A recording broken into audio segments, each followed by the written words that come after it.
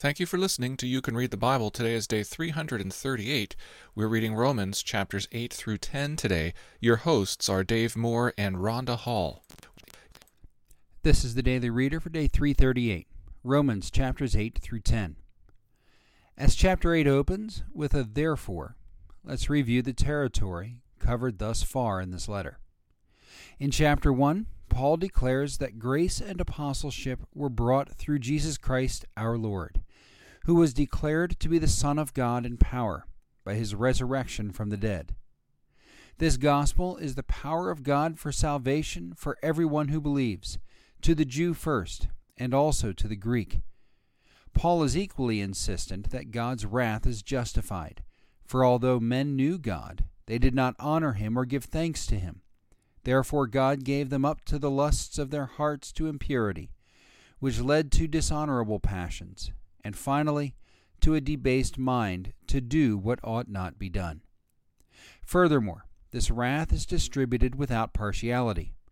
There will be tribulation and distress for every human being who does evil, the Jew first and also the Greek, but glory and honor and peace for everyone who does good, the Jew first and also the Greek.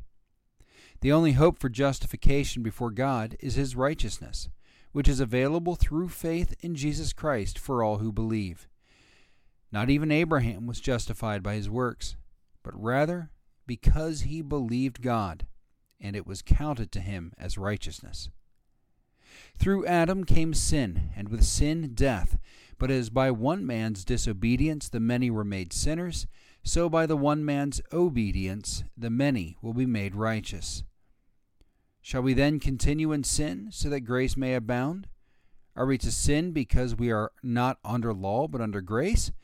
Of course not. Rather, having been set free from sin, we have become slaves to righteousness.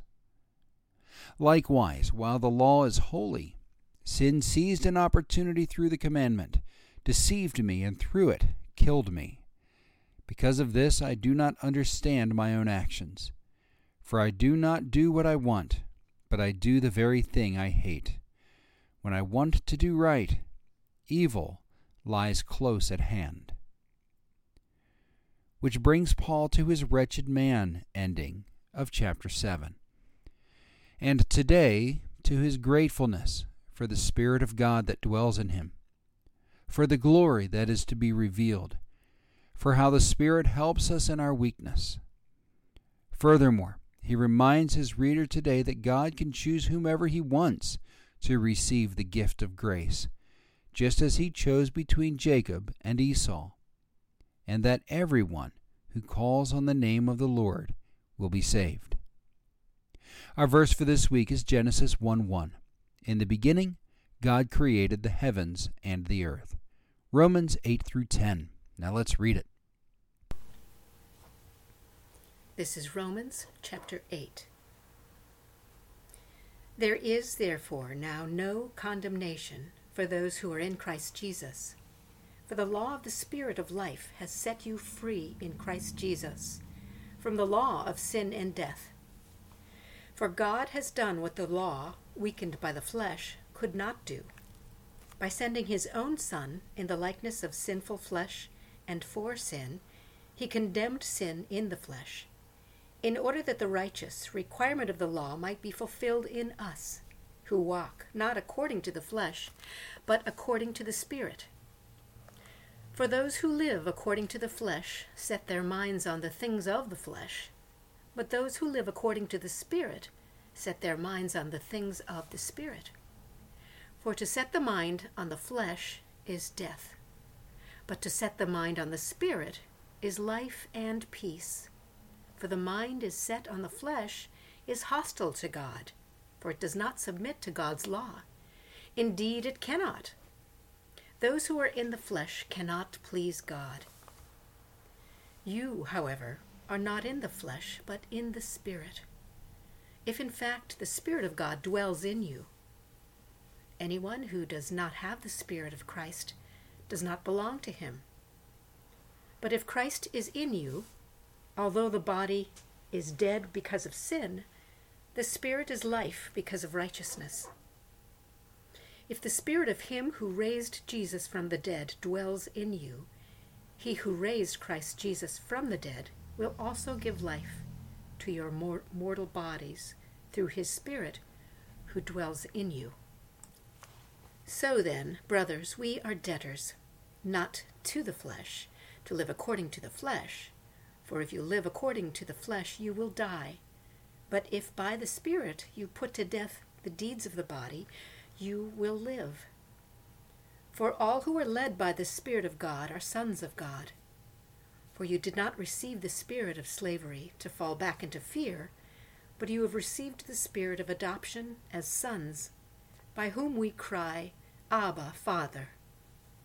The Spirit himself bears witness with our spirit that we are children of God. And if children, then heirs, heirs of God and fellow heirs with Christ, provided we suffer with him in order that we may also be glorified with him. For I consider that the sufferings of this present time are not worth comparing with the glory that is to be revealed to us. For the creation waits with eager longing for the revealing of the sons of God. For the creation was subjected to futility, not willingly, but because of him who subjected it, in hope that the creation itself will be set free from its bondage to corruption and obtain the freedom of the glory of the children of God. For we know that the whole creation has been groaning together in the pains of childbirth until now. And not only the creation, but we ourselves, who have the first fruits of the Spirit, groan inwardly as we wait eagerly for adoption as sons, the redemption of our bodies. For in this hope we were saved. Now, hope that is seen is not hope. For who hopes for what he sees? But if we hope for what we do not see, we wait for it with patience. Likewise, the Spirit helps us in our weakness. For we do not know what to pray for as we ought, but the Spirit himself intercedes for us with groanings too deep for words. And he who searches hearts knows what is the mind of the Spirit, because the Spirit intercedes for the saints according to the will of God. And we know that for those who love God, all things work together for good, for those who are called according to his purpose.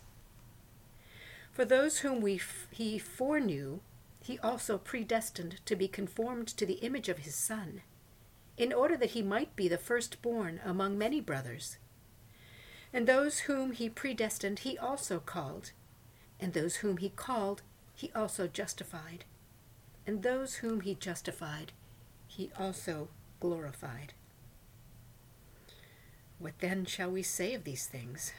If God is for us, who can be against us? He who did not spare his own Son, but gave him up for us all, how will he not also with him graciously give us all things? Who shall bring any charge against God's elect? Is it God who justifies? Who is to condemn? Christ Jesus is the one who died. More than that, who was raised, who is at the right hand of God, who indeed is interceding for us. Who shall separate us from the love of Christ? Shall tribulation, or distress, or persecution, or famine, or nakedness, or danger, or sword? As it is written, for your sake we are being killed all the day long. We are regarded as sheep to be slaughtered. No, in all these things we are more than conquerors through him who loved us. For I am sure that neither death, nor life, nor angels, nor rulers, nor things present, nor things to come, nor powers, nor height, nor depth, nor anything else in all creation will be able to separate us from the love of God in Christ Jesus our Lord. This is Romans chapter 9. I am speaking the truth in Christ. I am not lying, My conscience bears me witness in the Holy Spirit that I have great sorrow and unceasing anguish in my heart. For I could wish that I myself were accursed and cut off from Christ for the sake of my brothers, my kinsmen according to the flesh. They are Israelites, and to them belong the adoption, the glory, the covenants, the giving of the law, the worship, and the promises. To them belong the patriarchs, and from their race, according to the flesh, is the Christ, who is God over all, blessed forever. Amen.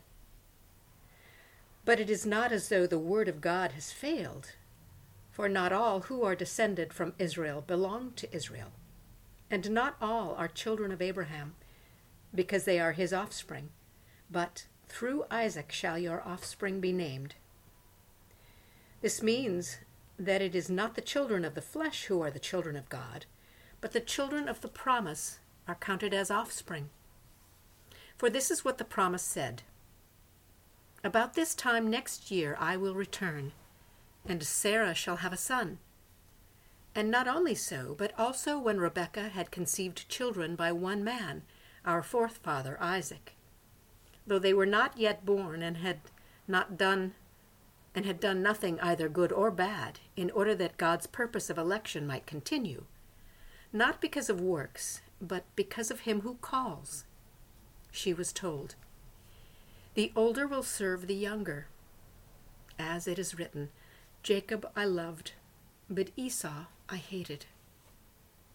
What shall we say then? Is there injustice on God's part? By no means.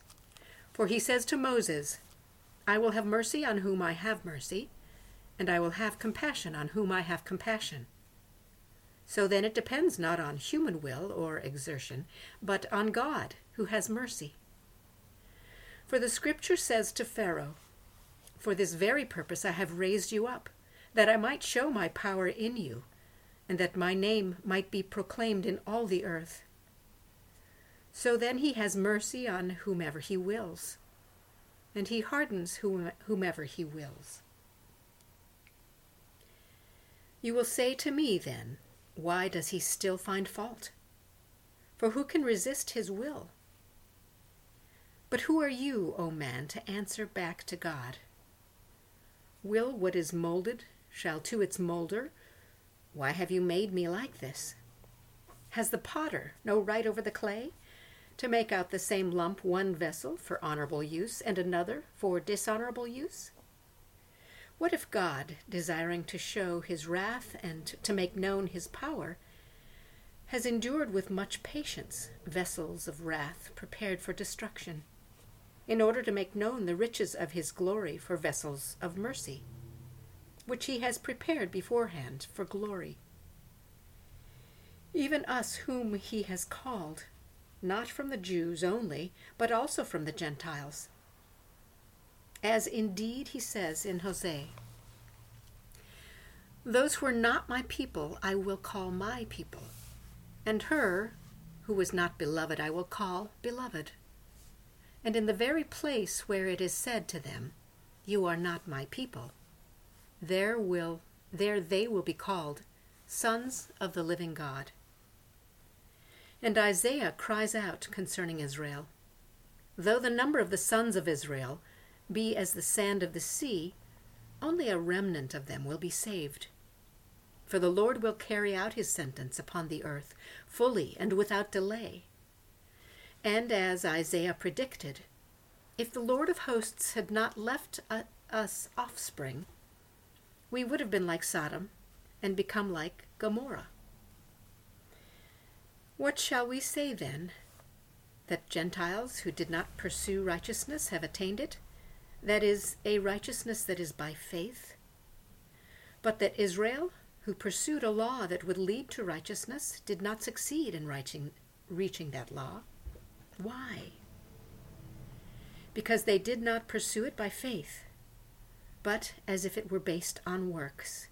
They have stumbled over the stumbling stone, as it is written, "Behold, I am laying in Zion a stone of stumbling, and a rock of offense, and whoever believes in him will not be put to shame." Romans chapter 10.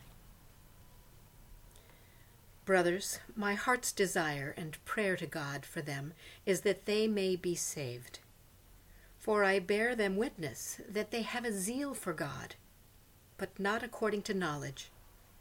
For being ignorant of the righteousness of God, and seeking to establish their own, they did not submit to God's righteousness. For Christ is the end of the law for righteousness to everyone who believes.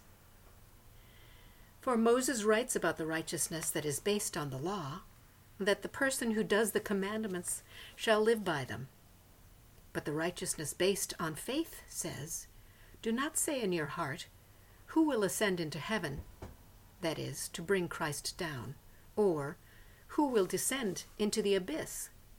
That is, to bring Christ up from the dead. But what does it say? 'The word is near you, in your mouth and in your heart.' That is, the word of faith that we proclaim.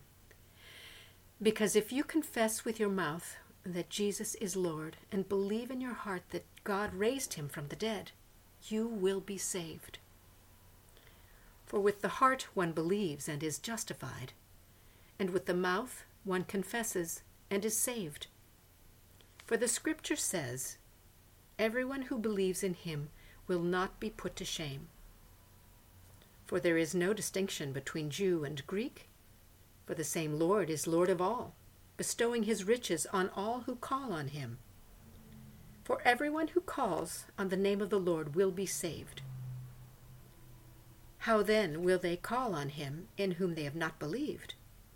And how are they to believe in him of whom they have never heard? And how are they to hear without someone preaching? And how are they to preach unless they are sent? As it is written, 'How beautiful are the feet of those who preach the good news.' But they have not all obeyed the gospel. For Isaiah says, 'Lord, who has believed what he has heard from us?'